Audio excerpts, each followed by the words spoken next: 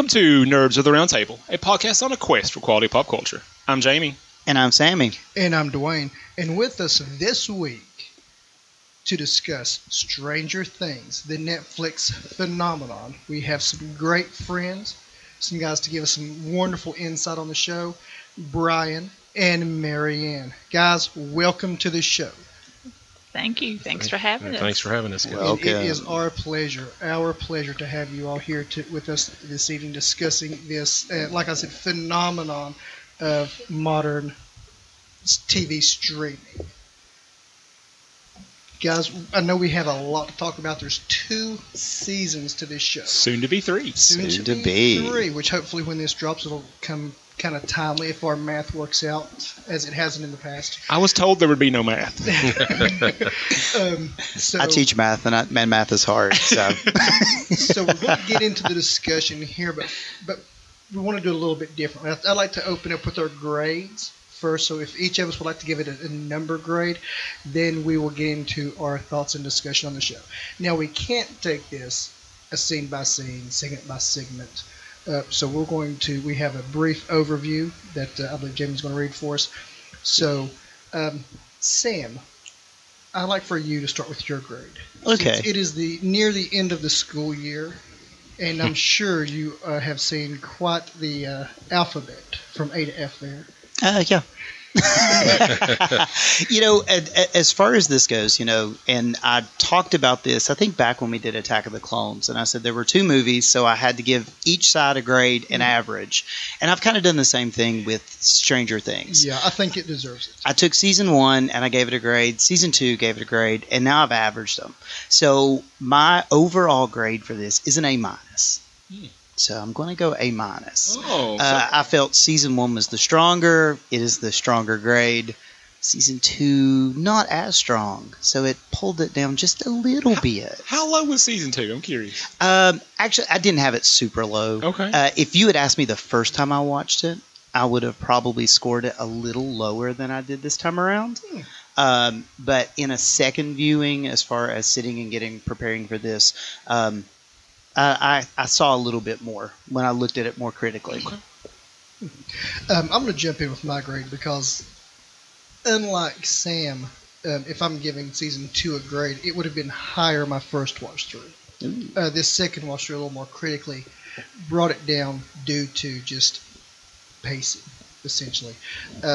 It kind of dug a lot into, the questions that were asked in season 1, but it just took so long establishing all that. So I'm going to give season 1 an A+. Give season 2 a B. So I'll say an A- for the whole thing. And we'll save our guests' grades for last. So Jamie, if you would like to share yours. I don't get all this season 2 hate. No, I was doing the average. It'd be an A. Season 1 is an A+. It's among the best TV ever made. Mm-hmm. Agreed. I really like season 2. It's not as strong as season 1. But that's a high bar. For me, season 2 is still an A-. So it's a solid A for me. Fantastic. Solid A. Okay. Yeah. Season 2 is it has some wonderful things. Definitely. And we'll get there. So Careful. Let's ladies first. So Mary Ann, if you would like to share your grades for this show. Well, I would give it an A for both seasons because I am a product of this time period, and I graduated from high school in 1984. Oh, okay. And so I love every bit about it where they're really trying to set that time period. And I really appreciate that. It was phenomenal. Definitely. Yeah. Brian. I guess I would have to go A overall, but first season an A+, like I'm hearing. Second season, right now a B+. I could go higher, but there's some characters I want to see a payoff with before I would say, okay, it needed to take that side trip. Yeah, there's a storyline there that it's a weird little tangent if it doesn't pay off in season 3. Yeah. Mm-hmm. And I think that would really hurt it. If they don't do anything with it, it really will hurt it. Yeah. Yeah. Well, before we get too deep into the meat of this episode, Jamie, would you like to breeze through the first section of our synopsis here? Sure. And we're not doing our traditional nerds synopsis. This is super, high overhead, overview. There's too much show here for us to do any kind of in-depth breakdown. Yeah, if you have not seen this show, you're not going to get a lot of scene-by-scene breakthrough here. Go watch this show. Yeah. It deserves it. Oh, please Then do. come back and listen to this. Pause. We'll wait for you right here. We've got chips. We've got sodas. We'll wait right here. And this is one of those, Dwayne, you can't see it because this is an audio medium, but Dwayne kind of shudders when I describe it this way. This is our facts of life kind of approach. You take the good and you take the bad. This is how we're kind of breaking this one down. Facts of life. Facts of life. As long as I can be too. I'm not touching that. Okay, so here's our overview. Stranger Things is set in the fictional rural town of Hawkins, Indiana, during the early 1980s. The nearby Hawkins National Laboratory ostensibly performs scientific research for the United States Department of Energy, but secretly does experiments into the paranormal and supernatural, including those that involve human test subjects. Inadvertently, they have created a portal to an alternate dimension called the Upside Down. The influence of the Upside Down starts to affect the unknowing residents of Hawkins in calamitous ways. Boom, boom, boom. And honestly, that is a good overview, I think, for both seasons. Mm-hmm. As season one leads to season two, and we continue to see, changes within, Hawkins Lab and things along those lines. So, Do you think they missed a chance here to maybe set this thing in Maine? Get to Castle Rock before Castle Rock got to Castle Rock. Yeah, there you go. Yeah. But I mean that's as we get to our discussion topics, that is probably the thing that this show is most famous for, is the role of nostalgia in the show. So that's our first discussion topic for season one, and you see it all over. It's not just that it's set in 1984. It's the games the kids are playing, the toys they're playing with. Yeah. The posters in their bedroom. Well, the clothes they were wearing and all that. Yeah. Even the haircuts. It really defines an era. This show does, and they're in the basement in the dungeon. They're in the basement playing Dungeons and Dragons when the show begins. And I know Marianne had kind of said she graduated in '84, and well, I gotta make a confession here. They were playing Dungeons and Dragons when I was playing Dungeons and Dragons. When I first started playing was 1983. Wow. So when that popped up, I was like, that's me. Yeah. Now, being raised in a very conservative religious household, Dungeons and Dragons was the devil, and so unfortunately I had to be introduced to Dungeons and Dragons much later in life. But so Marianne's more along the Nancy characters, going through high school experience and those things. Now, I was probably right at the age of these kids, right within a couple of years during this time frame. So, yeah, I remember all of the going in season 2, going and playing the Dragon Slayer, the actual cartoon video game and stuff. But yet the nostalgia that you see in this, your bicycles. I was in kindergarten. I know. And Chief Hopper refers to these bicycles as being like these kids' Cadillacs. Oh yeah, definitely. And that was, you had a bicycle, you had freedom, you had your but yet nostalgia is so huge here, just to set the tone, the cars, and I mean, and you have two great '80s icons. Does anybody want to grab a hold of that? Going to nostalgia. When we played D&D, my dungeon master would often get pictures of people and say, "Oh, this character looks like this." Oh, the good princess that we were destined to save in our game was Winona Ryder. Yes, That's yes. Yes, that's great. And she's definitely one of those 80s. Yeah, icon. Absolutely. 80s princess, yes, totally, entirely. And you have Matthew Modine. There's it the could other one. not be set in the 80s without Matthew Modine. Yeah, I don't think he had a career past 1989. So I mean, Yeah, I'm not sure what he's been in either. I have not IMDb'd him lately, but I mean, he had a phenomenal show. He had a pretty good run in the 90s playing suburban dad, like middle-aged suburban dad. He had a little run there, but Yeah. Speaking of the nostalgia and things, I mean, I just want to get into a little bit of the show. The show tells you so much of what it is within those first few episodes. And it blew me away on the second watch through, preparing for this. Will comes out because they're trying to lie to Mike and say that they made it. But Will comes out and says, he got me. The Demogorgon got me, first off. And then it goes to the intro credits and, the disappearing of Will Byers and, the Demogorgon gets him.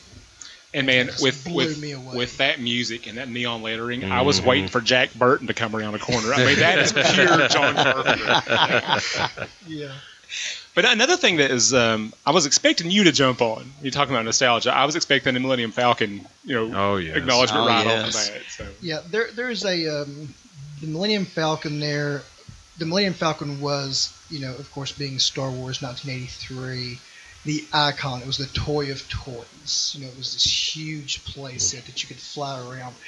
The sad thing is they got the wrong era Millennium. I was wondering how nerdy you were going to go with this. Because the one that would have been correct had the stickers. Am I right, Brad? Yes, you are more than correct. And this one had the LED lights on the back. Yep, noticed that right off myself. I was like, whoop, that's not. Now save that for nitpicks, right? We named this podcast accurately. Well, that's what we do. I mean that's like job description for nerd, right? Mm-hmm. You look at everything and you go, okay, now hold on, that doesn't work because that actually appeared in 1985, not 1983. All right, Now that was a Kmart exclusive in 1986. That's right. Only at Toys R Us could you get that.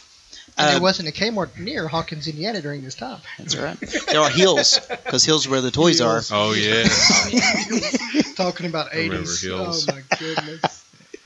Well, another thing I noticed that was maybe not an element of nostalgia, but was very showed what era it was set in was the parental non-involvement with their kids' lives. Oh yeah, I noticed that. I mean, they're just gone. They don't even have a clue where their kids are. Mm-hmm. Well, I saw one thing when I was looking at some stuff where there was a quote from it moved a little bit farther in the second season, but it's going on through the whole thing that Mr. Wheeler says, our children don't live here anymore. Don't you know that? Yeah, I remember that. Yeah. When he's talking to Dustin, he's like, "Where's Mike and Nancy? They don't live here anymore." And as they come and go without checking in with the parents as they're like I said, with the bicycles and the freedom that you had during this time.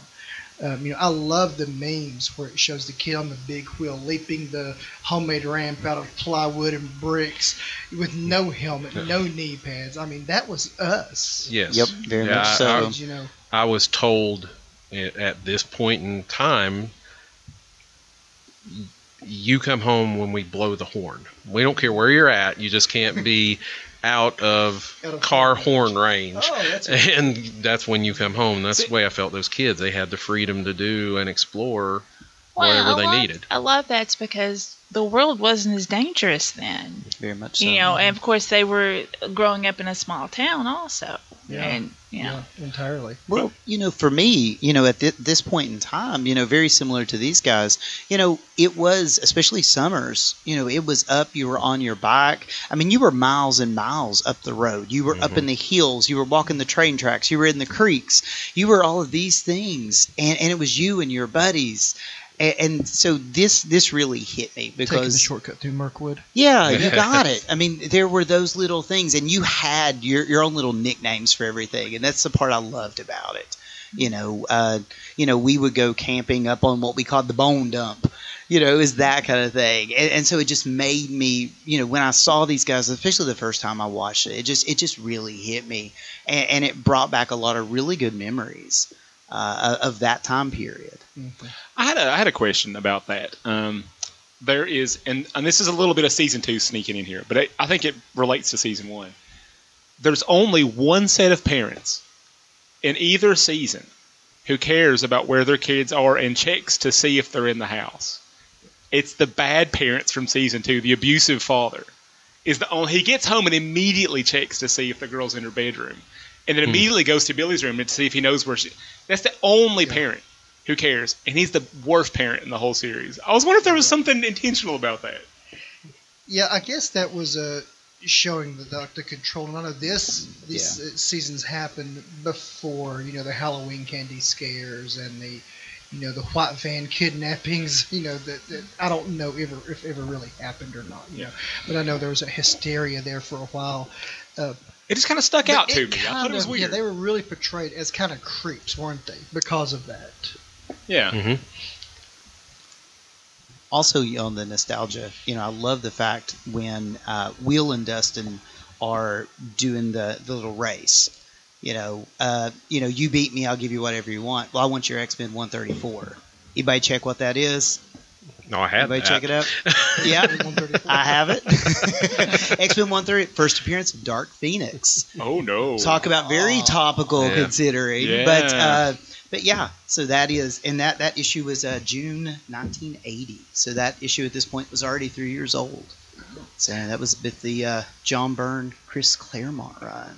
One thing I want to bring up right here, I know we're talking about the nostalgia, but, and these kids sell it so well. If I can get maybe run around the table here and kind of get everybody to speak about possibly who their favorite character is or something, that the character done. Have you got that for later? Yeah, you're jumping the gun a little bit. Okay. You're on the right track. You're just early. Okay, just a little bit early. We've been known to jump around our overviews very often, but hey. But I love the interaction they have with the walkie-talkies. I was going to mention that as the Radio Radio Shack of Mr. Clark. Big Nat Teacher. I'm on a curiosity voyage. Well, it's 10 o'clock at night, Dustin. What was his line? It was a great line. So that you told us never to shut down. I forget what it was. Dustin had a great comeback. But on a related note to the nostalgia, there's also the nostalgic influences, because this is very much a product of its period. I mean, you can feel like the nods the Duffer Brothers are trying to throw to like those people who were great creatives at the time. And on our guests, did anything stick out to you all? Who did you think of like the really powerful influences on this show? Well, definitely Spielberg, because I saw several different influences, and as I was reading some things, I even found some other Spielberg related stuff and things like that, and it's definitely to E.T. in several places. Mm-hmm. And one thing when we were talking a little bit earlier about the parents really not knowing where the kids were, that made me think of, because a few years ago I got to spend a weekend with Dee Wallace, who was the mom from E.T., and everybody would walk up to her and say, "Oh, I wish you were my mom." And she's like, "Well, apparently I didn't know anything that was going on. I wasn't really that good of a mom." And so that made me even think that was even kind of an 80s thing with the parents, and some of the movies and TV shows and stuff like that. Well, of course, Stephen King, and kind of a direct correlation to The Firestarter. Not that great of a movie, but a pretty nice little book with she was pyrokinetics. Yes, instead of what 11 was. But there's a direct connection right there with Stephen King. And Stand By Me, The Body. Oh, definitely. I kind of, jumping to season 2, the new kid that's introduced in season 2 kind of gives me the feel of the Kiefer Sutherland character from The Body, as far as villainous intent. Yeah. And I think one that, and this is probably the one I've got the softest spot for, is the Carpenter feel. And it's not just that opening, the opening credits. It's all the music. It really feels like they've got John Carpenter with his keyboard somewhere doing the score for this thing. I feel every little bit of music, all the weird little things they do, it just feels like John Carpenter, and I feel like I'm sucked back into one of his 80s movies. Yeah.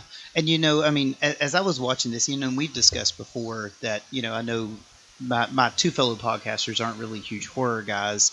But during this period of time, I watched a lot of horror movies, and we've talked about that before. So there are all these little things, tying back to these. You mentioned, Poltergeist, those types of things. That just really felt there. And especially as you get into season 2 with Will, that felt very Poltergeist. Even when Will first sees the Demogorgon, it's through the sheets. And I go to Carpenter's Halloween. The first time that we see Michael Myers is through the hanging sheets drying. Even the name Nancy, the first thing I go is Nightmare on Elm Street. As soon as you say Nancy as a character, my head always goes to Nightmare on Elm Street. Even Will loading the gun, to me, I'm thinking Silver Bullet. When he's loading the shotgun, I was like, oh, that is so Silver Bullet. And so all of those movies that I grew up watching, it just kind of, as I'm watching through this, is going, oh, I can see that. Oh, I can see what the Duffer Brothers were thinking there, or what they're trying to get us to maybe see. Hey, Sammy, make a note over there. Silver Bullet. It'd be a good Halloween episode. That would be a great Halloween episode. Yeah, fantastic. Yeah, I forgot that one. But yeah, that's what I always speak to people about is when they ask, what's this show like? My daughter's been talking about it, and I'm thinking I'm going to introduce her to it this week. At some point, she hasn't seen it yet, and I think she's at the right age. She's 13. There's some things in there that I worry about, but we've had some talk about language and about being a decent person and stuff, and I think it's something I think she'll enjoy.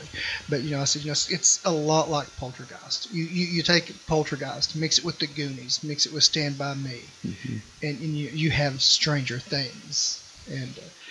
We'll need to come back to the Goonies shortly. Yeah, there's a lot. Yeah, it really surprised me, those connections. But the influence on this are just so pulled from those 70s and 80s horror. And like in adventure flicks. I think in the Byers house, I can't remember if it's Jonathan or Will's bedroom. There's an Evil Dead poster hanging. Yes, there is. One of them has John Carpenter's The Thing. There's an Evil Dead poster. I think it's Jonathan's room that has the Evil Dead poster because when his dad comes in, he tells him to take it off the wall. That's right. It's inappropriate. Yeah. Mike has the Thing poster in his basement. Yes. Yep. Mike has Carpenter's Thing, and I can remember very much the old video store that used to be down below my house. When they would get VHS tapes, they would throw the posters in a bin, and 50 cents, quarter, whatever, you could buy posters. And so I had tons, at one point, tons of these types of posters. That were just video release types of posters. And so it was some of these movies, actually. My mom worked at a video store. I got pick of the litter. I got first chance at any poster I wanted. You lucky dog, you. Speaking of nostalgia, how soon is it going to be then video stores are going to be showing up as nostalgic things in movies? I mean, really, it is already. If you think about it, I was talking to my kid the other day about going to the movie gallery. Blockbuster entrance. He was like, what? What? I mean, and that was just, 15 years ago? Netflix years ago. I'm not Netflix sure. years ago. Well, on another discussion topic we wanted to do here on season 1 was the Upside Down. I find that just to be an intriguing thing. Like, I think about what is the nature of it? Is this a multiverse thing? Is it some kind of dark, supernatural reflection? And so I'm endlessly intrigued by the Upside Down. Can anybody explain it to me?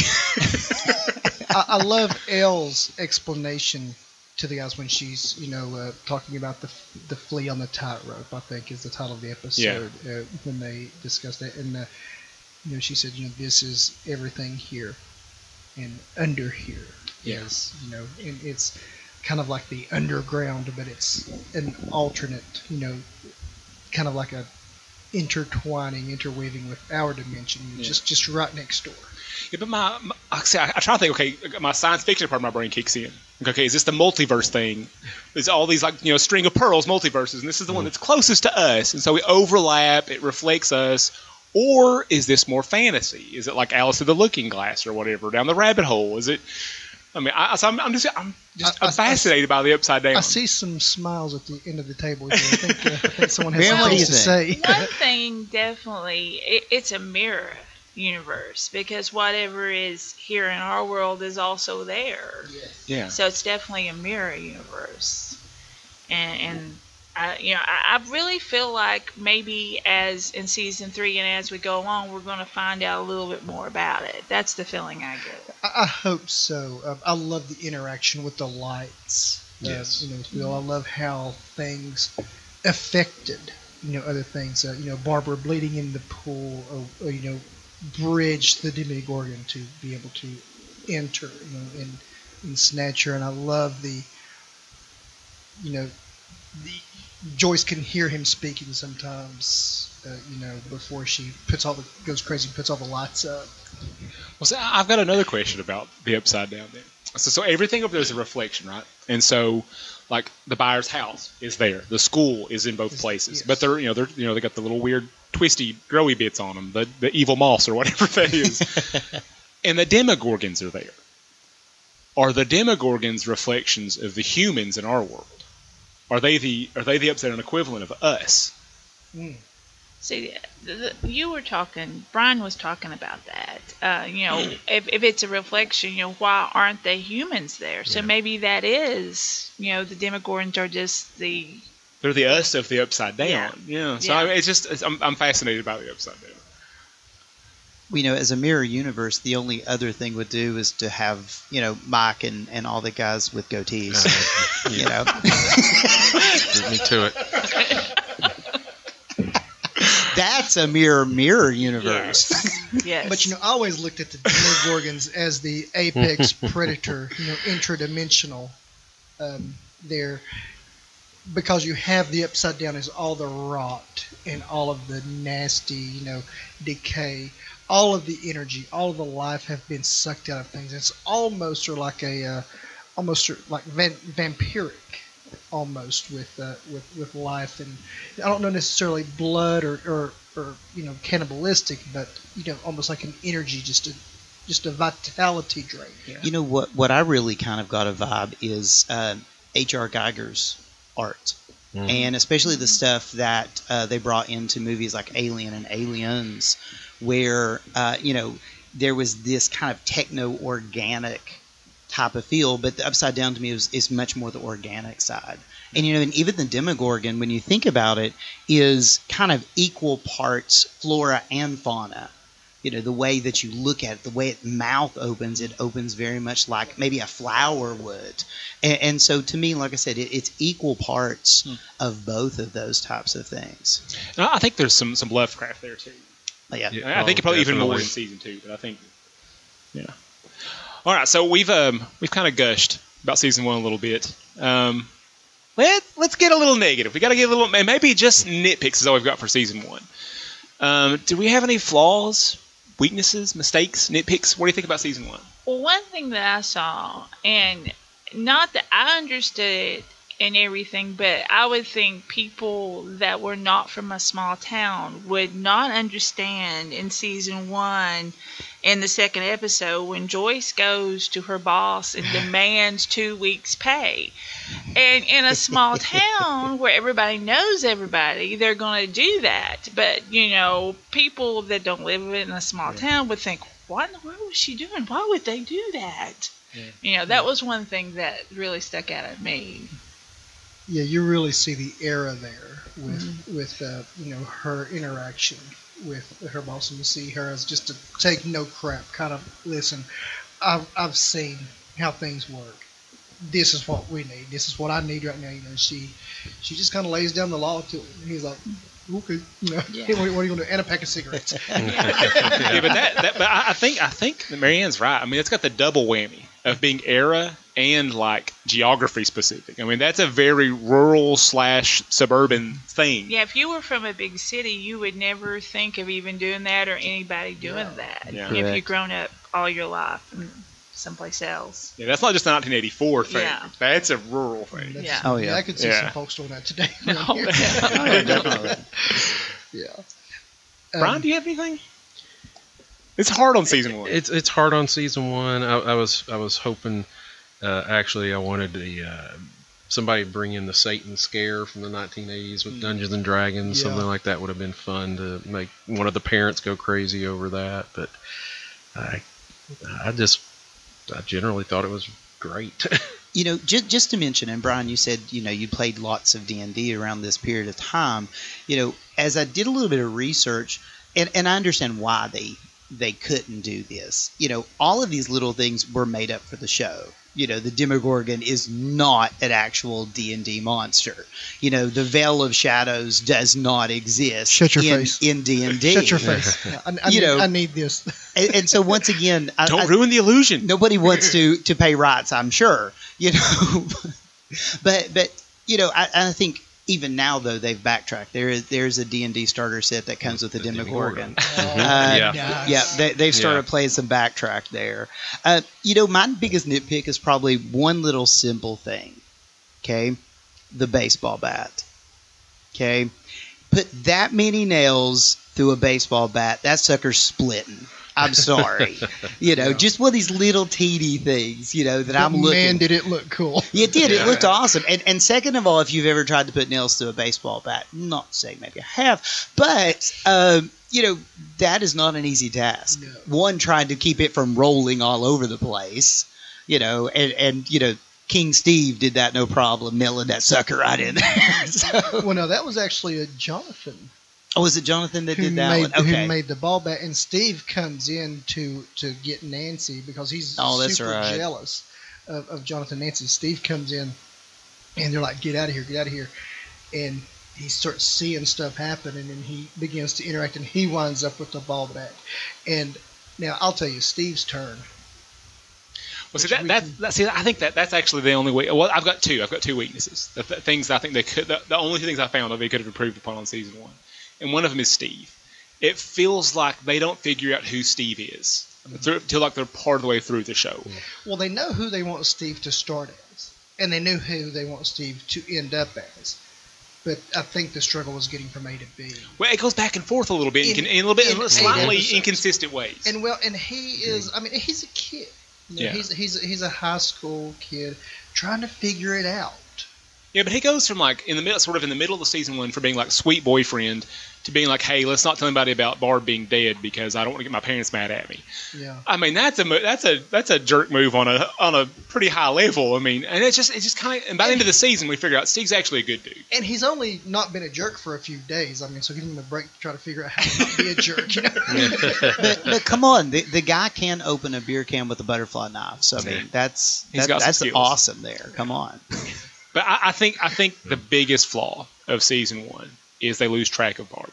Yeah, that was something I would like to have seen resolved in season. Well, they made a big deal about season 2, meeting her parents, and the whole storyline of them going to the guy and getting the word out because of Barb. But in season 1, she's gone. They lose track of her. About Barb. Yeah. That was a missed opportunity there. She was really a character that had quite some potential. I feel, And I get that. I mean, she's 16 and Will's like, what, 10 in season 1? Are they 10? I think so, 10. Yeah, I mean, a 16-year-old more plausibly could have just run away. Yeah, more than a 10-year-old. So I get being more freaked out by Will being gone. But, I mean, it's a small town. Remember, Joyce just went and demanded, money. I mean, this is a small town. It's got small town rules. You're going to be concerned about any kid that goes missing. That's true. Yeah. So that was my only nitpick. Yeah, I caught myself during episode 1 watching it, and I mean, honestly, I've seen this before, but I was holding my breath at parts. Even second watch, I was, it's so suspenseful, so well crafted. So let's take a small. Well, no, we have some awards. We're gonna some awards because we're doing a show with 2 seasons. We're gonna do 2 sets of awards. Wow. Which is sneakily one of my favorite parts of the show. I love giving out the awards. Sam, did you clear this with the trophy shop? I think we're good to go. Okay. Good. I think we're good to go. Okay, so I'll make sure to build another shelf. I demanded 2 weeks worth of trophies. So we've actually got quite a few awards to give out, and a couple of them were our guest ideas, but we'll get to those. So best element of nostalgia. Who wants to go first? For me, it's the D&D, just because of the personal connection. That was the time that I started playing that game. Yeah. Very good.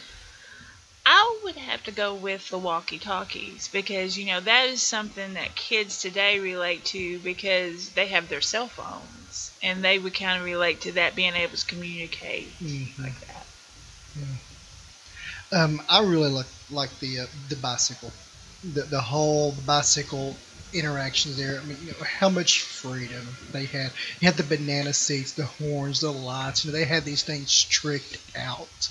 And that was just a complete 80s situation on those bikes. I love that.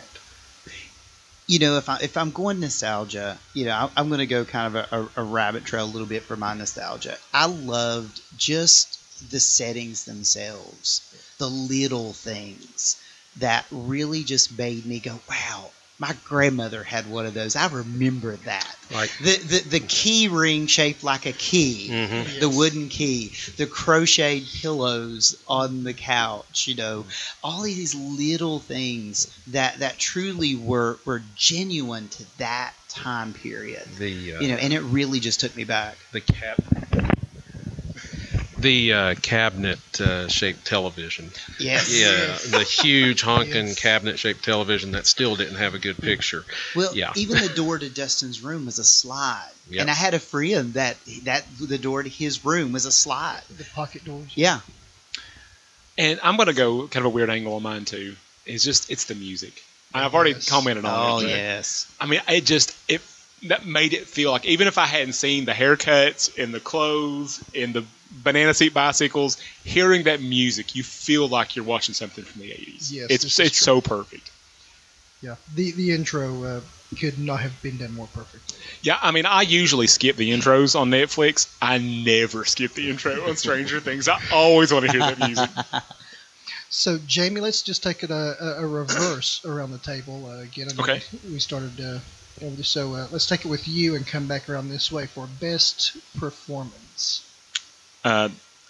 Everybody better say the same name. The best performance by any actor in the show was Millie Bobby Brown as 11. If anybody says anything different, you're wrong. I think we can all concur. I think we can all concur with that. I mean, as a whole, she really excelled. Yeah, she stole season 1, in my opinion.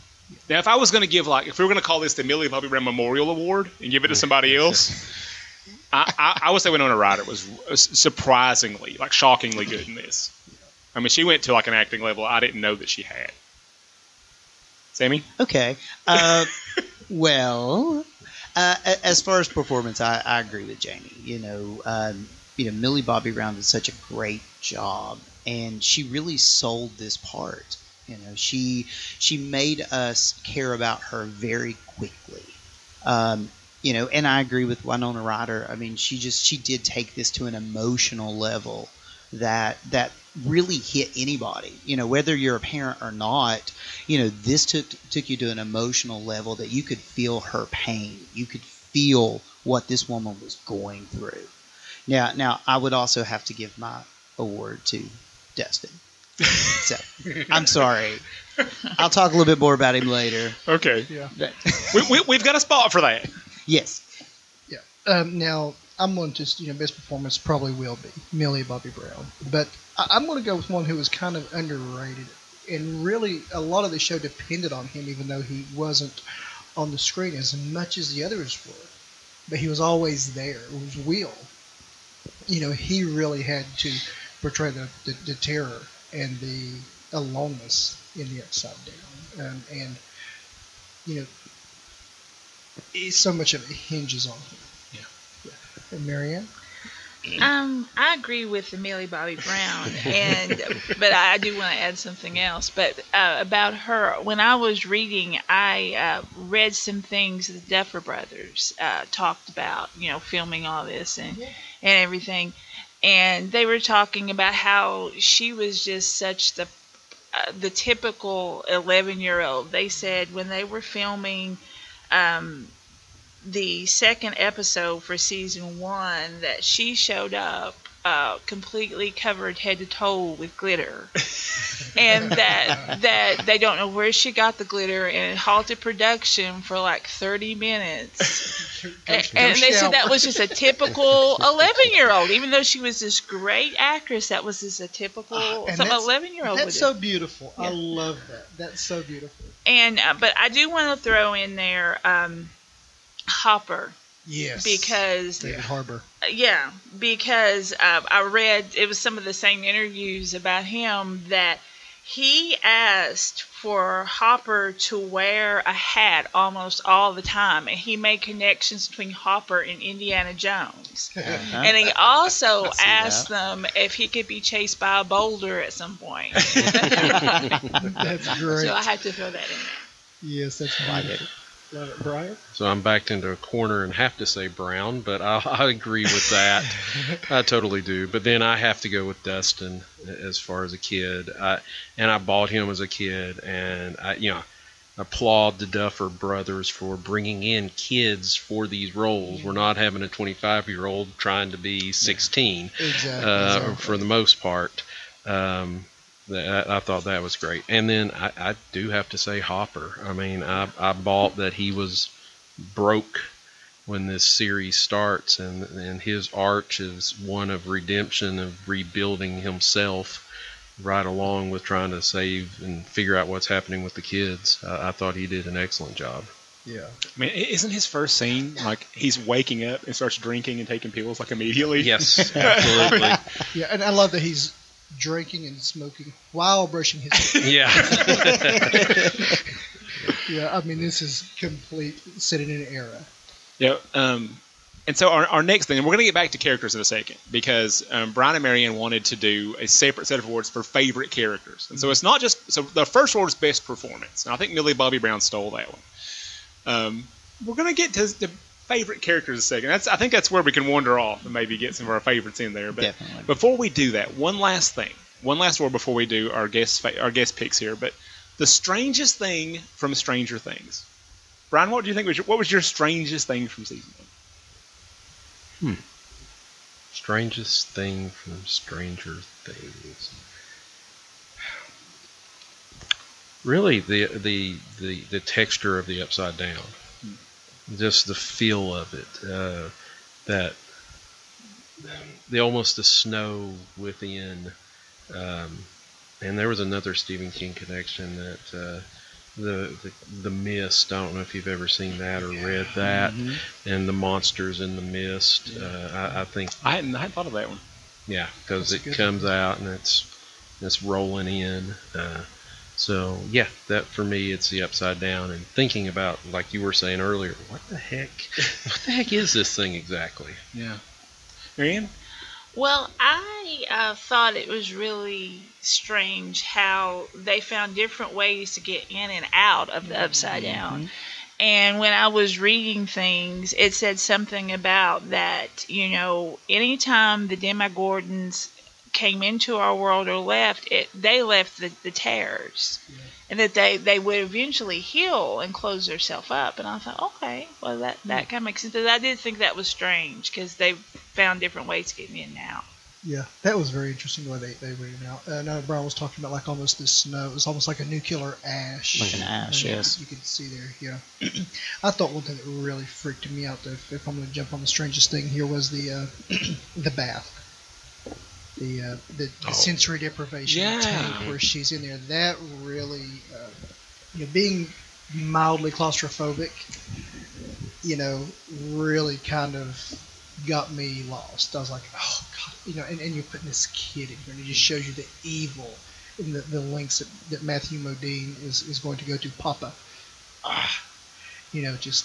that really weird. And then where it takes her to, that mental landscape she goes to. It's interesting. Did anybody think about Minority Report with that?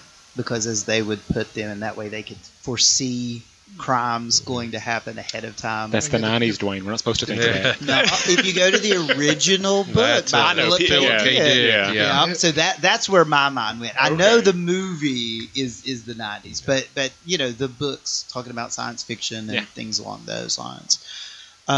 Definitely, I just kind of went there because it heightened her powers. Very similar to the kind of the psionics in Minority Report. But yeah, just feel it. Strangest thing for me, it was not a specific thing. Marianne kind of alluded to the ways they got in and out between the Upside Down and the real world. And the one that was to me the strangest, because it was the strangest thing that popped into my head, is when they come through the tree and Nancy crawls through the tree. And my first instance is, gee, that's how Christopher Robin got into the 100-acre wood. This is not Winnie the Pooh. If only the Demogorgon would have turned at one point and said, "Oh, bother." Definitely. So see, my strangest thing is my strange way of thinking about things. So. Well, I think mine might be reflective of me too. The strangest thing on rewatching season 1 that stuck out to me was Steve's hair. I couldn't stop looking at every scene. I couldn't stop looking at it. So I'm glad he explained his process in season 2. Look at that Farrah Fawcett. Glorious. Yeah, because there's something gravity-defying about it. I mean, it doesn't move right. It doesn't move like human hair. I mean, this is the Aquanet hair. Yes, it is. Oh, yeah. White rain, yeah. All day hold, baby. All right, so now here are our guest awards. Best, and they wanted to split into adult and child characters. Now this was genius, guys. I would really like to commend you for this. This was genius because, there really are two sets of people that make you care for them immensely. Yeah. You care for Harper. Your heart breaks for Joyce. I mean, and your heart breaks for Hopper at times. But I just can't help but fall in love with these kids. Their character portrayals were phenomenal. So, best adult character. We're gonna go back around the table. Sure. Okay, I'm gonna do both of mine at the same time. My favorite adult character was Joyce. I think it's being a parent. I feel what she's going through, and Winona Ryder is so good at expressing that terror and that anguish and that anxiety to get her son back. That I just identify with her all through this thing, and I just feel for her. And I want her to get her kid back, and so Joyce is my favorite adult character. And in this season, and it's different for season 2, spoilers, but my favorite child character in season 1 is Eleven. I love that girl, and I want everything. I've got daughters too, so that's probably part of it. But I want things to go well for that kid. I want her to have all the egos in the world. I want her to find some place safe and warm for her to sleep at night. I just want everything good to go and to never have to go back to that place again. I want everything to go well for Eleven. So Joyce and Eleven are my two favorite characters. No, very cool. I really think as far as adult character, I kind of go very similar to myself also. I want to be able to teach like Mr. Clark. Love Mr. Clark. I want to be able to inspire a group of kids the way that man inspired, our core guys. I just the way he did it and the way that he brought pop culture into it. That's kind of the way I tend to approach things in my classroom. So as far as my favorite adult character, I mean, it's just the little bits that Mr. Clark has put in there. Love that guy. He's great. Best child character, we all know, right? We all know my favorite. Yeah, Dustin, definitely.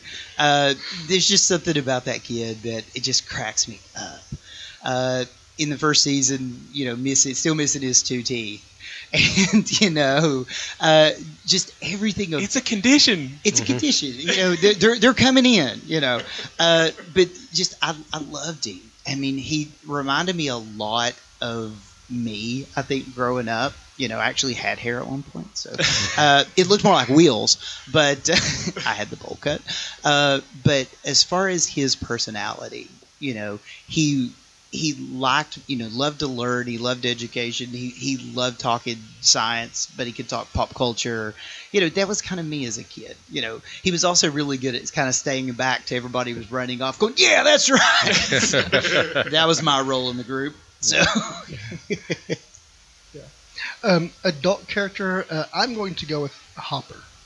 I loved, Joyce broke my heart. Being a parent like Jamie, she tore my heart to pieces. But you see Hopper's brokenness, and you learn a little bit about his situation with his daughter through this, and you see his hurt, and you see how he deals with this, and he really brought an anchor and a view able to, get around some of the emotion at times, I think, which was really needed. But it was still tearing him up inside. So I'm going to go with Hop for my adult. Dustin. I love that Dustin, he showed so much wisdom at times, bridging the disagreements with Will and Lucas, bringing, oh, I can get this information from Mr. Clark. This is how we want to get this. This is where we want to go for this. He really showed himself, instead of the goofy, toothless kid, as a great leader, here. So that he's my favorite character.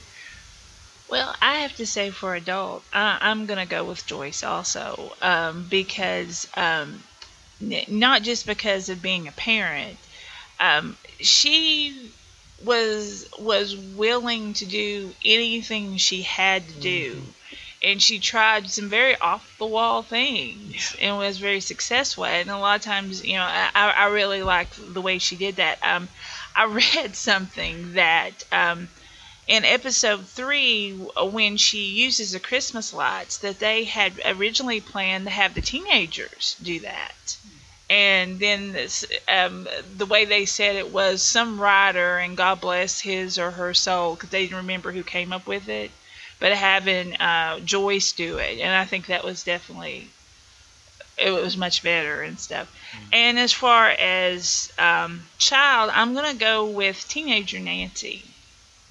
Because I could tell, she probably was not the very most popular kid in the school, and she was trying to fit in and probably making decisions that she, really had to think about and stuff. And so I think that a lot of people can relate to those kinds of things.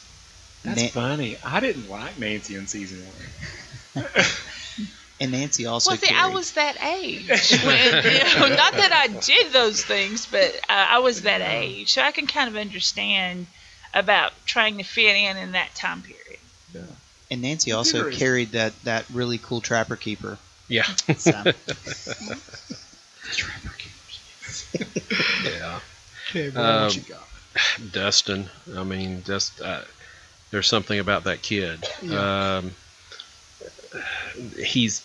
He should be more of an outsider than he is with the things he likes. He's the proto nerd of the 1980s.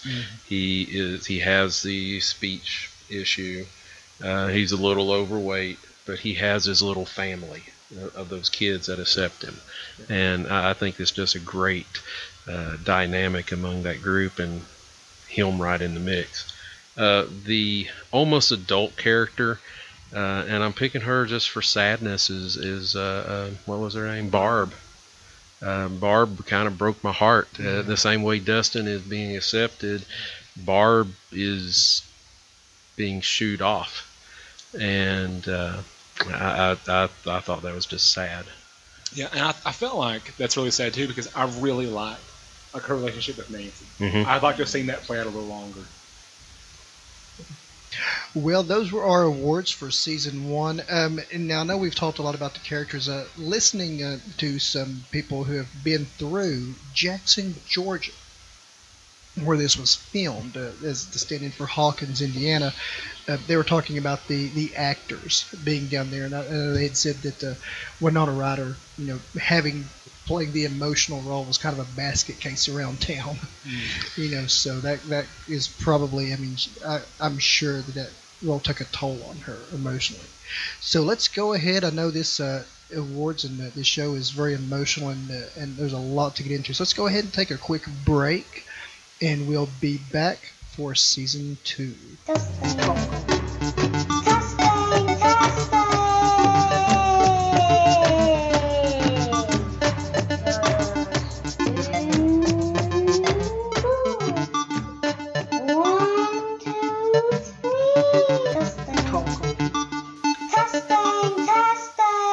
So here we go. And welcome back. Now we're going to be jumping into season 2 of Stranger Things. I love the music, guys. I swear. Oh, definitely. And with season 2, one of our first big discussion topics are the new characters, and we have some new characters that start to populate our little town now. So, who'd like to start us out? So, what are you thinking about? Much like the 80s shows coming around, you had, after a couple seasons in, you had to have the new kid show up. That's right. Yeah, so you had to have the new kid show. New characters. Yeah, you have Bob. Yeah. Bob the Brain. Bob That's the right. Brain, played by Sam the Gamgee. legendary Everybody's Rudy. favorite Goonie. Sam Jack. Yeah, Rudy. Yeah, Rudy. Sam Gamgee. Don't you Sean lose him, Sean Astin. Astin.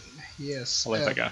And also we have Mr. 80s sitcom stand-up comedian himself, Mr. Paul Reiser, Mr. Mad About You. And probably the two that got the most screen time of the new characters, Max and Billy. Max the new and kids in Billy. town. Yes, And- you have a young red-headed girl and the Red Ranger. The guy who plays Billy was the Red Ranger in the newest incarnation of Power Ranger. I thought the most surprising thing about the new characters was how many there were. Because Yeah. this is already a big cast from season one. Yes. The amount you're Agreed. bringing back is still a big cast. And to bring in this many new characters, I was surprised. The introduction for Max is legendary because we're introduced in this season to an 80s icon, to an 80s standard. Anybody want to talk about the arcade? The Road Warrior? Oh. She's Mad Max. That's her. Max, That's Yeah. her. But they Yes. introduced her in the arcade, so they're going to try to get, guess who got the top score on Dig Dug, and that was such a thing, going to the arcade, raiding the house for quarters. Mom, can I have $1? Yeah, I can remember that. Yes. Oh, definitely. See, I'm just young enough that I missed the arcades. Oh, I'm old enough Oh. to remember that I have the desire. I missed the arcades, but I'm just young enough that I you didn't get missed to ever so get- much. So you never guys got to go to hold, one. hold a seat right here. So Brian, Marianne, the arcade, was it not the place to be? It was the hangout place. It was the meetup place. Oh yes, I Yeah. can remember arcades, several, around here that I hang out in. Yeah, I mean, Station Alpha. and we're in a very Yes. small town, and I can think of, you guys are slightly older than me, but I can think of, like you said, at least 3 or 4, just right in this vicinity here where we are now, and even you would have a pizza joint, Yep. and they would take a portion of the dining room. They were taking money from pizzas and giving it to these arcade games. Well, this is where Chuck E. Cheese and Billy Bob's Wonderland really kind of Right.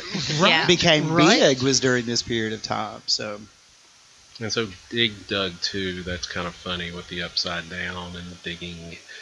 Yeah. Oh, That never hit me. I Me feel so either. dumb right now. Wow. And, Wow. I just want to add, I hated Dragon Slayer. I always, that was a I tough mean, game. I hated that game. I mean, the little gold shimmered, and you're supposed to move towards that, and I moved the other way, and well, I hated that game. this is no joke. I had a buddy that was putting together emulators, and one of the emulators, and this was just like last year, was Dragon's Lair, and I tried to play it. Even now, I was awful at it. I couldn't even get past the first little thing. The goblins got me every time. And this was the first, if you guys don't know what we're talking about, look it up, Google it. This was the first video game which wasn't like an 8-bit Atari. This was the first, it looked like you were playing a cartoon, an actual, honest to goodness cartoon, and how inappropriate was the princess.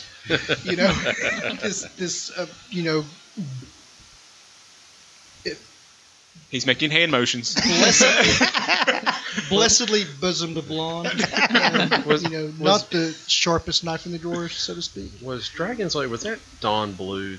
Yes. Was he involved with Yep, that? that was Don Blue Oh, okay. Studios. All right. Sorry. Which eventually worked on the actual cartoon that went with it also. Okay.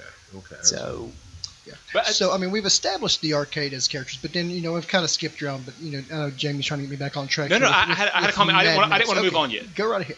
We're talking about the new characters. I thought that Paul Reiser, in a weird way, was kind of like Steve on this season.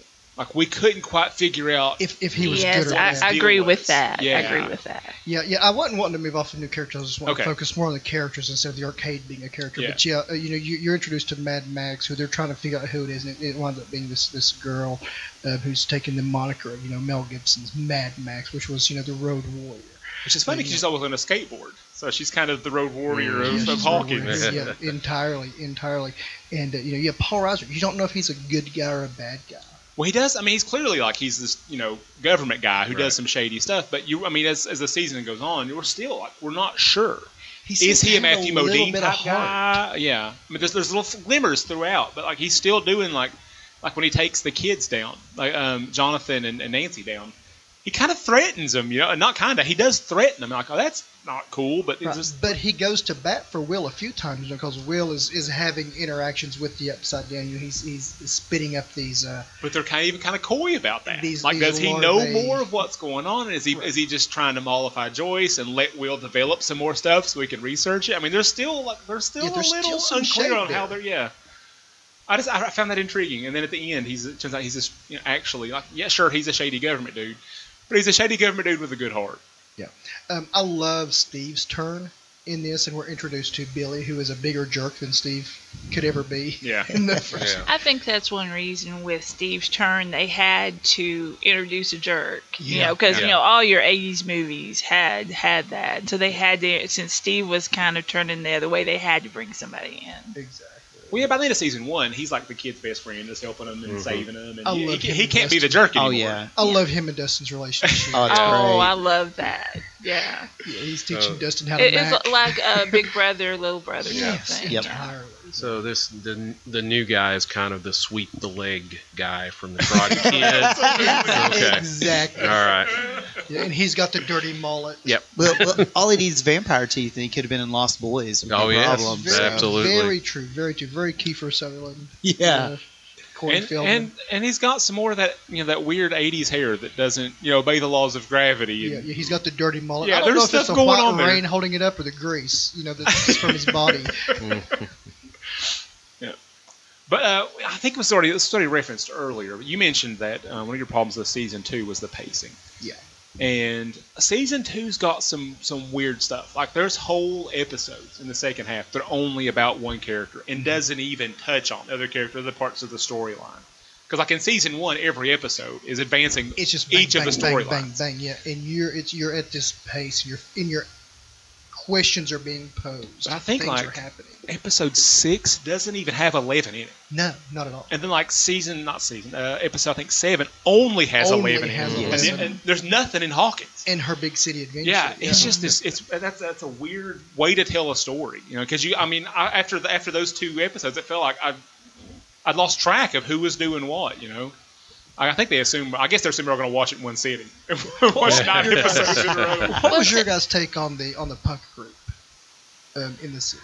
Well, I'm wondering if we're going to see her sister again, or see any of them again, or even other.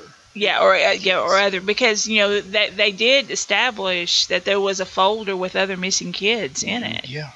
Well, And I haven't. I don't know if this has been confirmed, but I've heard an interview where the Duffer Brothers talked about the original plan for the show was to have big time jumps between seasons and have a complete recasting. And so my guess is that crew, the kid with the mohawk, 8, that whole crew was supposed to be the cast of season 2. But because of the way we all fell in love with all those kids from season 1, they couldn't move on. Yeah. They couldn't do their Right. 5-year time jump or whatever. But they loved those characters so much that they'd already had a storyline for that they couldn't let them go. I could have seen this as being from season to season, a semi-related anthology. I think that was the original thing. plan. Yeah.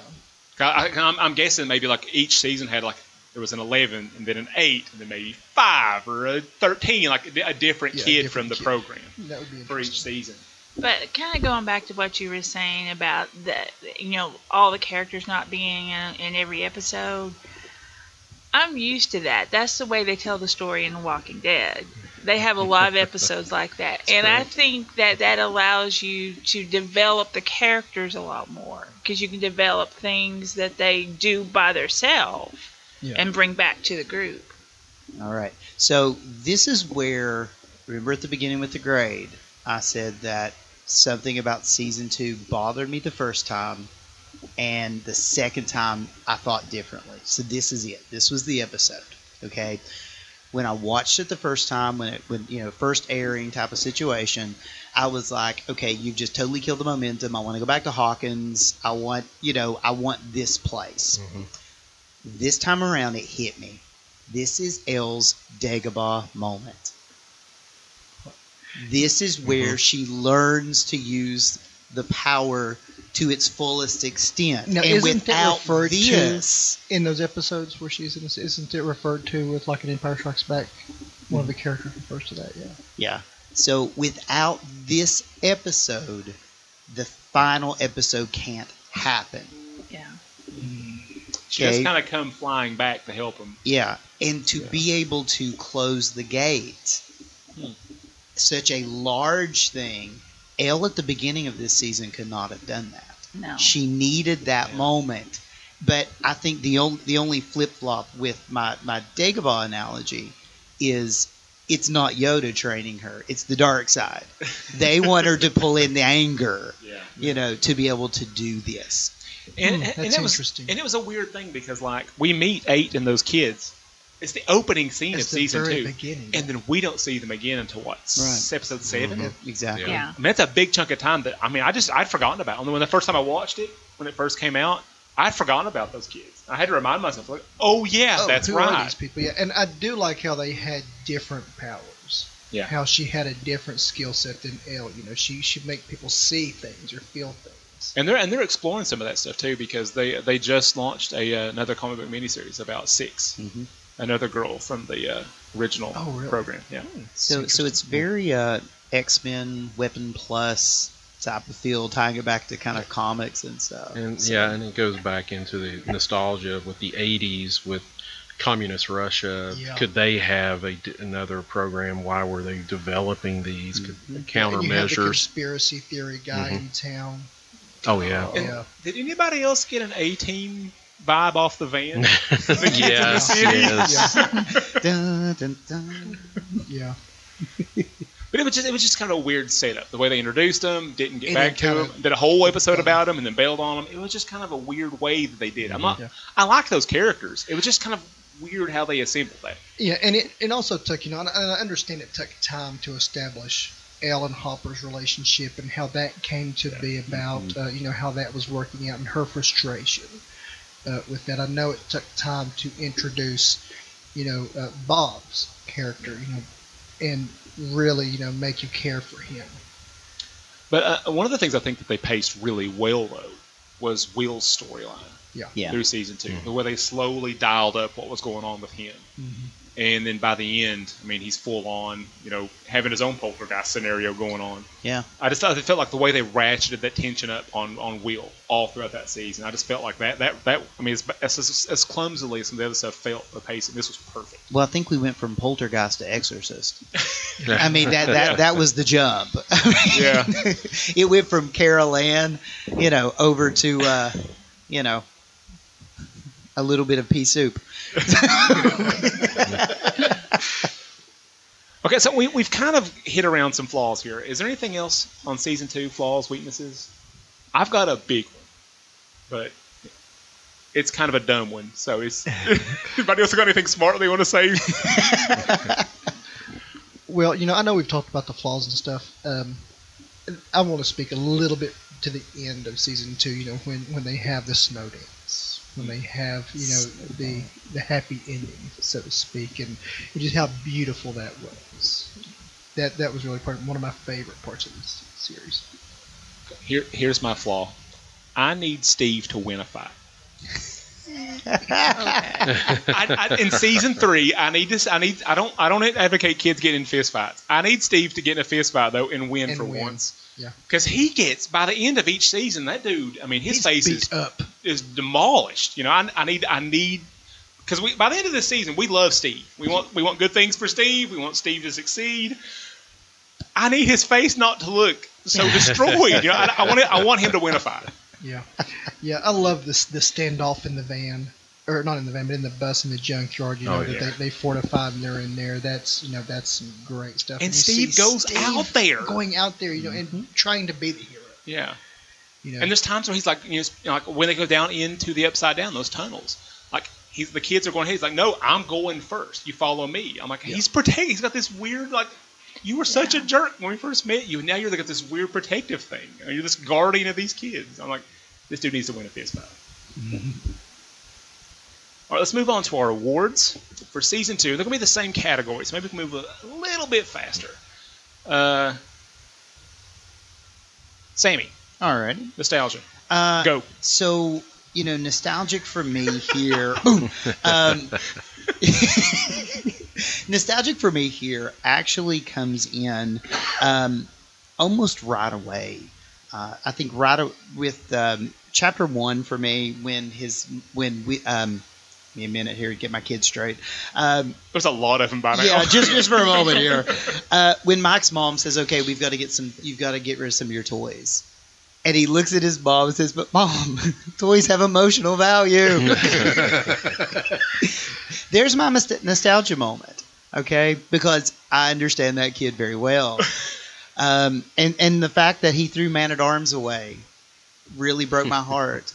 Because I always loved my Man at Arms figure. That was my favorite He-Man toy. And mine I loved because I'd taken a marker and drew a mustache on him because Duncan in the cartoon had a mustache and my toy didn't. So I took a marker and drew his mustache on for him. You had to fix that. That's right. We had to be screen accurate. That's great. The nostalgia. I'm going to go with the. There's so much. The cars. The skateboard, them trying to figure out these guys come from California, so everything's gnarly and tubular. Yeah, that was just so hilarious. But really I'm going to go back to the arcade. Really set that era and that nostalgia for me. Well, I'm going to kind of pick something a little weird. This is Stranger Things. Yes. You're in a safe space. When Jonathan and Nancy went to, I believe his name was Murray.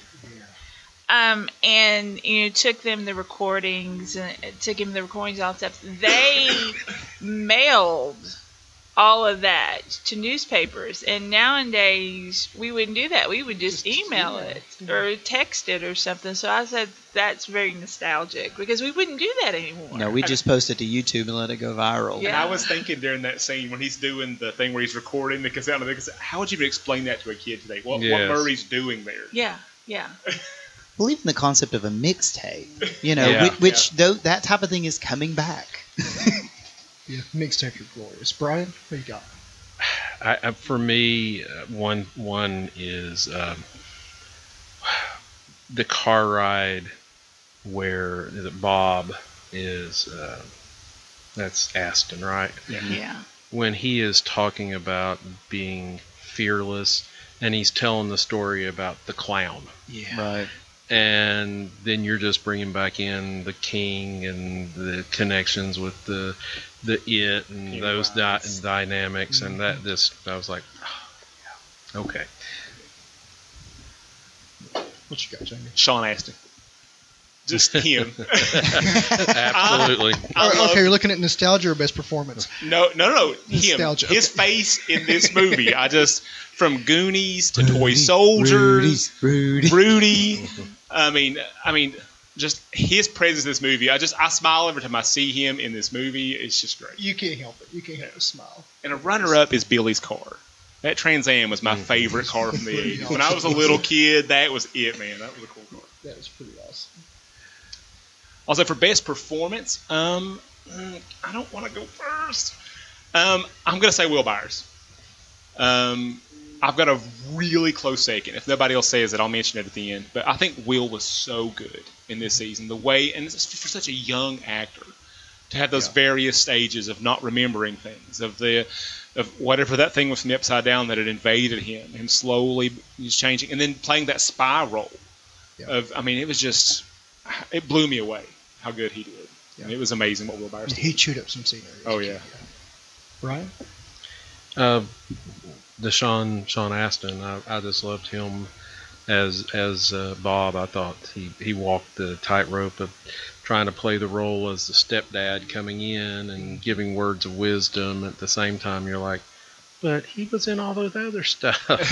I liked him. I really liked him. Just great. I liked the way Jonathan, because the whole time, me and my daughter Alyssa, she's really what got me watching Stranger Things, and we discussed all the time, that Nancy and Jonathan, they needed to be boyfriend, girlfriend, and all that stuff. And I really like that did come about, and that had to be hard for him because she had just been dating Steve, and he was kind of, I would guess, the popular guy to kind of step into that role, and I think he did a good job at it. Yeah. Well, for me, all of our kids are already established. All of our kids are already just excelling at what we've got, from the first season. I'm going to say Max really held her own in this cast and really, showed, confusion, showed, the outsiderness trying to fit in, trying to, I don't understand these guys. These guys were the dorks, and they're creeping on her, and she calls them stalkers. and she gets integrated into the group, and she really holds her own with these kids. She is, she grabs her place in the scene, and she holds on to it. And she's probably one of the strong performances here. Very cool. I agree with Jamie. I think Will, that the actor playing Will, goes through so much in this season, and to be such a young actor and to have such a range already. I jokingly call it the Shadow Kaiju. So that's my joking name for that creature. But to go through really what feels like a possession, and to play that almost third person, he likes it cold, that kind of thing. To me, it was chilling sometimes the way that he acted those scenes. I have to obviously give Dustin just a quick nod. Anybody that can say, I'm on a curiosity journey, I need my paddles, that's just pure gold. Pure gold. Okay, and brings us to the strangest thing from Stranger Things. Sammy, if we're going back around, or does it have to go? Or back Don't to me? matter, whatever you want to do. All right. Okay, I'll go first then. I've got one. I think it's strangest / most uncomfortable scene when Billy goes to the Byers' house and has that interaction with Mrs. Byers.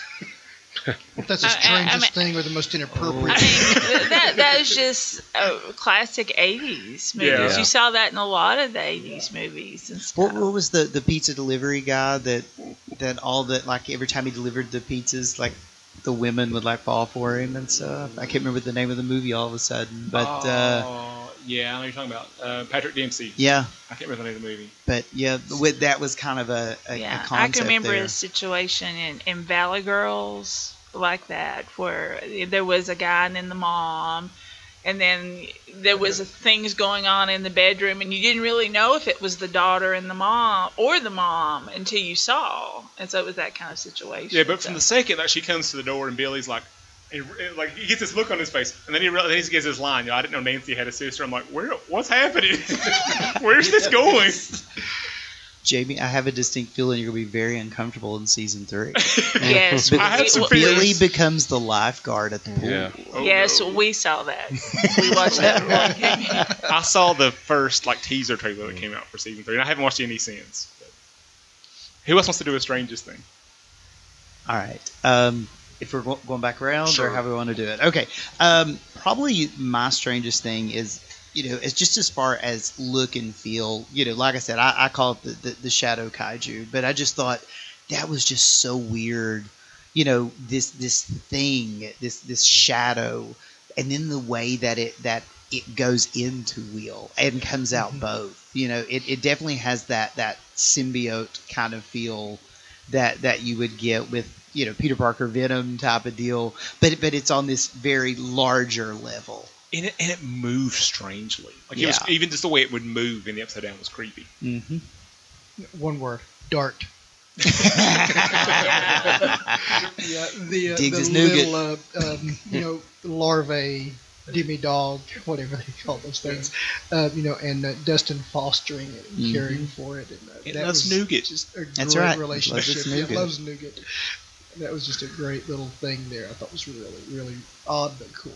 Speaking of Dart, did you all pick up that Dart was what Will spit up? Yes. I wondered about that because I was wondering how much time was supposed to be between season 1 and 2. I felt like it was a long time. It was about a year. Yeah. Because 11 was saying she had been there for 300 and some days. Yes. Yeah. So that gave me some pause. I'm like, is it the same or is he spitting up more than one? I don't know. You know. Yeah. Yeah, because it kind of ends just before you would think probably winter would start. Yeah. Season 1, and then it picks up. But I'd forgotten right about it. She the does time say it's been Halloween. almost a year. Yes, she's counting days when she's confronting Hopper with stuff. But that made me wonder. You He's spitting up a soon. lot of You them. said soon on day 30. You said soon on day 275. Well, It's see, been 320. we don't know where else they're coming from. Yeah. They could be coming from those tears or anything. Yeah. So, Right. yeah. Yeah, but those were really cool. Yeah, but that was what he was spitting up. Yeah. And I think that whole interaction with Dustin and Dart there at the end, it tells you a little bit more about the Demogorgons that he knew Dustin. Yeah. It wasn't like, that they didn't have any kind of knowledge or memory. Yeah, they're not this mindless thing. Yeah, They actually yeah. have a cognition to them. Right. Yeah. They know what's going on. Okay, so Marianne, what's your strangest thing? I think it's strange, and I understand why it happened, but I think it's strange that Dr. Owens, Paul Reiser, he was just there in the stairway, and he survived all that. Everything just go by him. Like, oh, you just go right on, Yeah. I thought that was strange. I understand why, but I just thought it was strange. I agree because it's like when they take out Bob the Brain, like they all converge on him. Yeah. And they eat him, Don't break Yeah. my heart, Jamie. and then but like Paul Reiser, like they take like one bite and then just bail and leave him alive. I thought that was strange too. Well, he's rotten inside. CIA guys taste bad. I don't know. Okay, Brian, what do you have for us? Well, it's kind of hinted at in the first season, but the whole research facility. I mean, it's That's just an odd thing in a small town. I mean, what's the deal there? yeah, and it's protected by a chain link fence you would find around like a school bus garage or something.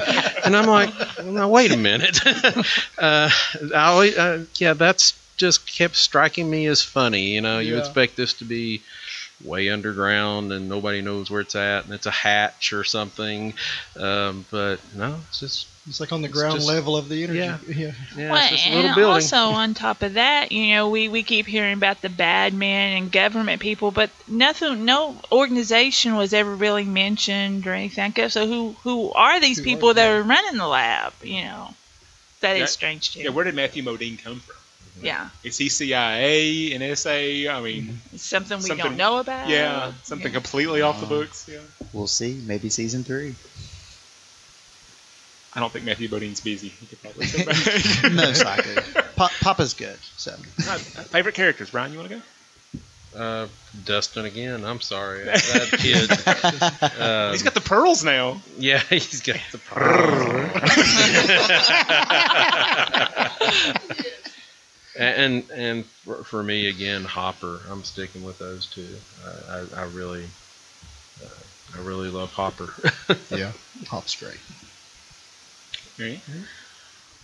Well, I'm going to go with Nancy again because I thought that was so sweet at the end when poor little Dustin was he was trying so hard and she stepped in and then the girls were really looking at him then right. when she stepped in. So I thought, because she didn't have to do that. And that shows the bond that all of those kids have, not just the ones that are actually related and stuff like that. And as far as adult, I'm still gonna stick with Joyce. I think she Winona Ryder did such a good job in the second season too, and doing whatever she had to. If she had to almost set him on fire, she was gonna get that thing out of him. Yeah. and when you think about talking about Nancy and Dustin, if you look at the juxtaposition about when the first interaction we see when she slams the door in his face and he's trying to give her a slice of pizza to now, I mean, that just shows you how they have bonded throughout the course of these 2 seasons and the peril that they went through. Yeah, those shared experiences have definitely. broken down like his weird little kid vibe. Yeah. I'm going to jump on here. My favorite adult character, Sean Astin. Hands down. He was such a big heart in this movie. And I've fallen in love with Sean Astin years ago So he is just a great performer. He brings heart to whatever he does. Now, my favorite child character. I'm going to be very, very specific here.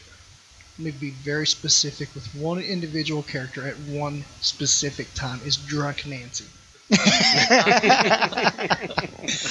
I love Drunk Nancy. She is hilarious. She played that so dead on, and it's at the time in the show when she is being torn, with Steve trying to, just kind of forget about Barb, and she's so torn about it, and the stuff that she's been through that Steve is still kind of on the edges of. And she just lets him have it, and she's just like, and just slurring, and everything is BS. And I don't know how many times she repeats that word, but you know just how a drunk will get on something like, it's them, and that's what it is. Well, Dwayne, what was in that anyway? Pure fuel. Pure fuel. That guy was fun. Yeah, that guy was I like that the dance that came back. Right, a little exactly. dirty kid, like, what's in this? Pure fuel. All right. As far as adult character, I agree. Sean Astin. And, Bob just seems like this sweet guy. I mean, you're just. And he ran a Radio Shack. Yeah, exactly. And you're so happy for Joyce that she seems to find somebody who really, really cares about her, and he's genuine and he's sincere. But I think if you look at this on the level of kind of a dramatic side, okay, there's a theater concept called Chekhov's gun. Okay, and this is the concept that in the first scene, if there's a gun on the wall, by the last scene, it needs to be fired. Okay, so Bob's here for a reason. Without Bob the Brain, they could not have escaped Hawkins' lab. We needed him being Radio Shack. We needed him knowing basic. I need a tissue. He had a purpose. Yes, and just as always, he sacrificed himself for that also. Yeah. So Jamie brought up a very interesting point at another discussion we had about Stranger Things, about Bob's character always speaking of death. He never says the word die, because remember in Goonies never say die. That's right. So if you go back and watch season 2, he talks around death more than once and never says the word die. And I will have to say, my favorite child character, just because it cracked me up, was Lucas's little sister. Oh, she was classic. Yeah, she was classic. She was the classic little sister. I had the little sisters. So automatically I'm cracking up because I could see my sister doing that at that time period. Yeah. Well, as our awards come to a close, Jamie, did you start off? Or you can skip me if you want to. No, well, I was listening. I'm excited about some things, but go ahead. Please give us your awards. I thought you started off. I apologize. No, it's fine. No, we messed up our circle before. I jumped the gun on Strangest Thing. So, best adult character, I'm going to go with Hopper. I loved his storyline in season 2. Yeah. And just he's not being the best dad. He's lying to Eleven. But it's because of he's still traumatized from losing his daughter, Sarah. Mm-hmm. And he's trying to watch out for her, but he's making mistakes. And it's just this, you can, even when he's angry at her, you know where it's coming from. You can kind of empathize with the pain he's going through. And it's just, I loved his storyline. Not just in it, the performance is great, but also that line through all of season 2, I found really compelling. Best child character, I went back and forth on this one. It was tough. I wanted to say Will, but I gave him best performance, so I'm going to, cheat a little bit. I loved Steve in season 2, which is amazing because we didn't like. He's so unlikable at the beginning of season 1. No, nobody mentioned him. He had the heel turn. He turned to a. But Steve was so great in season 2, and I love just his relationship with the kids, especially Dustin, and how protective he got, and just even at the end, he was so mature about seeing like Nancy and Jonathan together and the way he handled that. He was still wistful because you see when he saw them together at the party how wistful he was about it, but still he was so mature. And I love Steve's part of season 2. Well, he even said it. He said, I may be an awful boyfriend, but I'm a great babysitter. Yeah. But this is not why we're here. We're not here to shower on this movie. We're here for our beloved K-Man. And you had some doubts this time. I had some doubts how this would go, but Jamie, no matter my doubts, I know you will come through. So, Jamie, what is our Keanu connection? Well, I kind of stole this bit from a podcast called Hero Movie Podcast. They do a Stallone connection. Oh. And that gets pretty reachy sometimes. I thought we'd come up with this after we recorded Hot and Fuzz. Well, no, that's what inspired me. We kept bringing up Keanu. I was like, that's right. There is a podcast that does something like this. And so I'm going to do the full-on Sean Keenum thing. He's got a more rigorous thing he does. But here we go. This is the Sean Keenum style. Okay. I have a prepared statement. Winona Ryder has had a really interesting career. From weirdo classics like Beetlejuice and Edward Scissorhands to period pieces like Little Women and Dracula. There have also been the offbeat cult classics like Heathers and Reality Bites. But almost certainly the most important part of her career are the three times she has co-starred with Keanu. Last year in Destination Wedding, a movie nobody saw, a movie called A Scanner Darkly, only a handful of people saw, and Dracula. She's got the hat trick of Keanu connections. Now, I love their roles in Dracula. A Scanner Darkly has been on my radar, but has not made it through a watch yet. And no, I can't say I've seen the other movie, but Winona is a Keanu pro. Hat trick. 3 co-stars. Yep. There we have it, ladies and gentlemen. It's not the biggest deep dive we've had to do, but she had the most connections. Okay, so... All right, so now our last segment on the show is we do our Keeping It 100, where we recommend quests for other people. And I'm not going to do one this time, but I just want to mention what mine was going to be. There's a Stranger Things graphic novel about Will's time in the Upside Down. We get to see what he went through. Oh, that would... It's a really good tie-in. There's stuff about the lights. It's very interesting, but I'm not going to do mine. So I think we should hand our Keeping It 100 to our guests. Absolutely. And, we are honored to have Brian and Marianne with us. They bring a wealth of pop culture knowledge to the show, especially in the horror genres. Marianne and Brian both seem to be pros at the conventions going around, and so we look forward to this and many other future interactions, hopefully, with them. So, guys, we're going to, as Jamie sets up the timer, we're going to give you all the Keeping It 100 this week. So, you have 100 seconds to sell us on something either we haven't seen in a while, something new to us, for us and our listeners. So, Jamie, are you ready? I am ready. Set it on. 1, 2, 3, go. Okay, well, this goes into the 1980s in a roundabout way. It is a comic book limited series called Marvel 1985. And it is got the 80s feel from Stranger Things, and it's got the recent feel from Infinity War. This goes all the way back to the old Secret Wars when this boy, and I believe his name was Toby, he starts reading the Secret Wars, and he's collecting the Secret Wars, and he's walking home with his dad, and he notices in one of the houses, he looks up and he goes, "Oh, that's the Red Skull." And the Secret Wars characters, the Marvel characters, start bleeding into the real world, and he goes on a wild ride, and eventually brings the heroes to his world to fight. And it is in a little town like Hawkins, Indiana, and Galactus is standing on a hill. Oh, wow.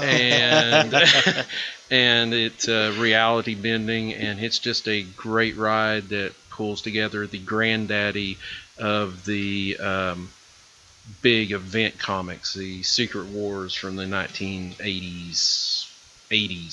So that's the one for me right there. Well, that sounds like a winner. Definitely to check that out. How much time did we have left? He had 15 seconds left. Wow. He's a pro. Good pro at that. And, unlike our fellow nerd here, you didn't bring DC or Star Trek to the table. So that's a vote in your favor. And just to mention that Marvel 1985, it was written by Mark Millar, and the art was by Tommy Lee Edwards. who is fantastic art. Incredible. I couldn't, when you talked about it, I remembered it, but I couldn't remember the writer-artist team-up, so I just searched that up, and I had forgotten Mark Millar did that one. Yeah, I'm going to check Marvel Unlimited for that tonight. Yeah, it's that pretty sounds good. like something definitely worth Neat checking concept. out. Well, speaking of checking things out, our next quest we have coming up. Marianne, were you going to do the Keep 100? No, he did. Oh, for both okay. of I'm us. sorry. That's what I was gonna say. I thought they had combined. Oh, okay. I misunderstood. It happens. Hey, that's fine. Unless you want us to do the other one. We're professional here, so our next quest is going to be coming back to our year of Star Wars. And Back on the Star Wars beat. We are finally bringing it home. We're finally getting into the OT. Finally getting into the holiest of trilogies, the original trilogy. Here, starting off with Episode 4, A New Hope. So, if you guys would like to revisit that, maybe you, unlike myself, you've not seen it 500 times. Thank you, Tracy. This is, I think, one of the classics. So, looking very forward to getting into that. All right. Okay. Jamie, how can people drop us a line if they want to interact with us? Well, Dwayne put out the call for somebody to help us fix our spoiler warning. Dwayne, I put some work into that. Apparently, he's not proud of it. He wants somebody to replace it for him. So, if you want to work on that and send it to us, or if you just want to send us an email, if you've got a quest for us, if you've got some news you'd like us to cover on the next news show, shoot us a message on roundtablenerds@gmail.com. The Facebook group is just Nerds of the Round Table. Dwayne's got an Instagram account he runs for the show. What's the Instagram account? It's Nerds of the Round Table Podcast. Should bring that up. All right, so just shoot us a message and we'll follow through. And that's all we've got, this folks. Remember, keep it nerdy.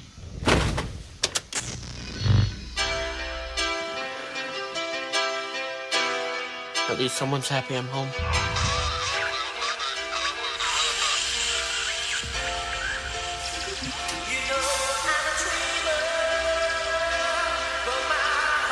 It's just a dream. You're dreaming.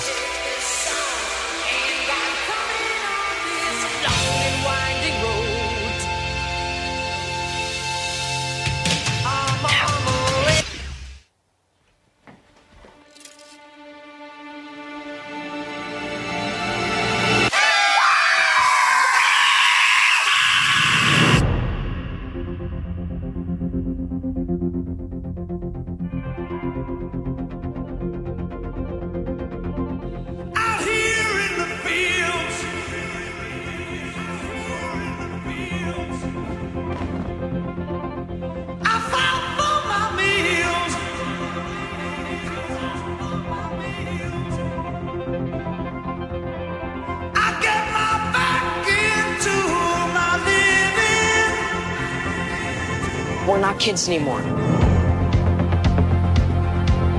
I mean, what did you think? We're just gonna sit in my basement all day? Play games for the rest of our lives?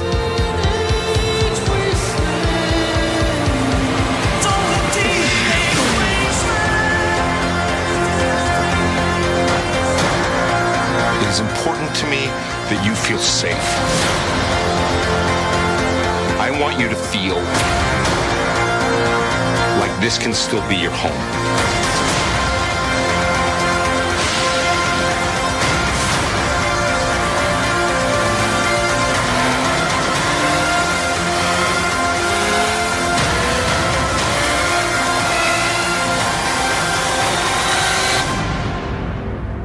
Happy 4th of July!